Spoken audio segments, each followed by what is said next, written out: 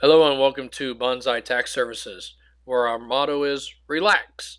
We got this. So, surfing the IRS.gov website and looking for some things to share with y'all, there's one that popped out that I wanted to go over with you guys, and I'll put a link on our Facebook page as well as the website. It's available in English and Spanish, but they have it titled New Things Taxpayers Should Consider as They Get Ready to File Taxes in 2021. Now, this article looks like it came out December 16th of this year, and it says, when people get ready to file their federal tax return, there are new things to consider when it comes to which credits to claim and what deductions to take. These things can affect the size of any refund the taxpayer may receive. Here are some new key things people should consider when filing their 2020 tax return. Now, throughout this article, there are clickable links, and I would encourage you to go on to the IRS website and check this out and explore those links as well. So the first bold point that they have is recovery rebate credit. It says taxpayers may be able to claim the recovery rebate credit if they meet the eligibility requirements in 2020, and one of the following applies to them. 1. They didn't receive an economic impact payment in 2020. 2. They are single and their payment was less than $1,200. 3. They are married, filed jointly for 2018 or 2019, and their payment was less than $2,400.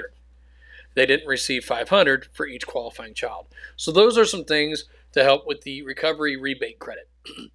Now the next bullet point, refund interest payment. And it says, people who received a federal tax refund in 2020 may have been paid interest. Excuse me. The IRS sent interest payments to individual taxpayers who timely filed their 2019 federal income tax returns and received refunds. Most interest payments were received separately from tax refunds. Interest payments are taxable and must be reported on 2020 federal income tax returns in January 2021. The IRS will send out a Form 1099 INT, interest income, to anyone who received interest of at least $10.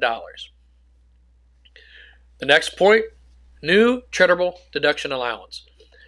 New this year, taxpayers who don't itemize deductions can take a charitable deduction of up to $300 for cash contributions made in 2020 to qualifying organizations.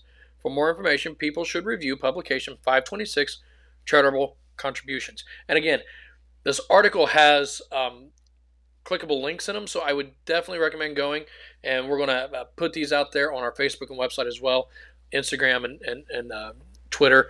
So definitely check this out and see if anything here can help you get more of your money back. The next one, and our last one, says other refund-related reminders. Taxpayers shouldn't rely on receiving a refund by a certain date, especially when making major purchases or paying bills. Some tax returns may require additional review, and processing may take longer. Refunds for taxpayers claiming the Earned Income Credit or additional child tax credit can't be issued before mid-February. This applies to the entire refund, not just the portion associated with the credit.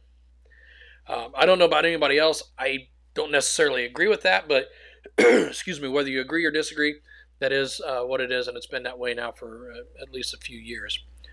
The fastest and most secure way to receive a refund is to combine direct deposit with electronic filing. Including the IRS Free File program, taxpayers can track the status of the refund using the Where's My Refund tool. And below that says more information. There's publication 5348, Get Ready to File. Publication 5349, Year-Round Tax Planning is for Everyone. You can print this, you can click to share it, do whatever works best for you. But regardless of whatever you choose to do, these are some options out there for you. Check it out. If you have any questions, let us know. We'd love to answer any questions you have, maybe make it into a podcast for you. But look forward to working with you. Check us out on Facebook, Instagram, Twitter, and our link is in our podcast as well as on our social media. Look forward to working with you guys. God bless.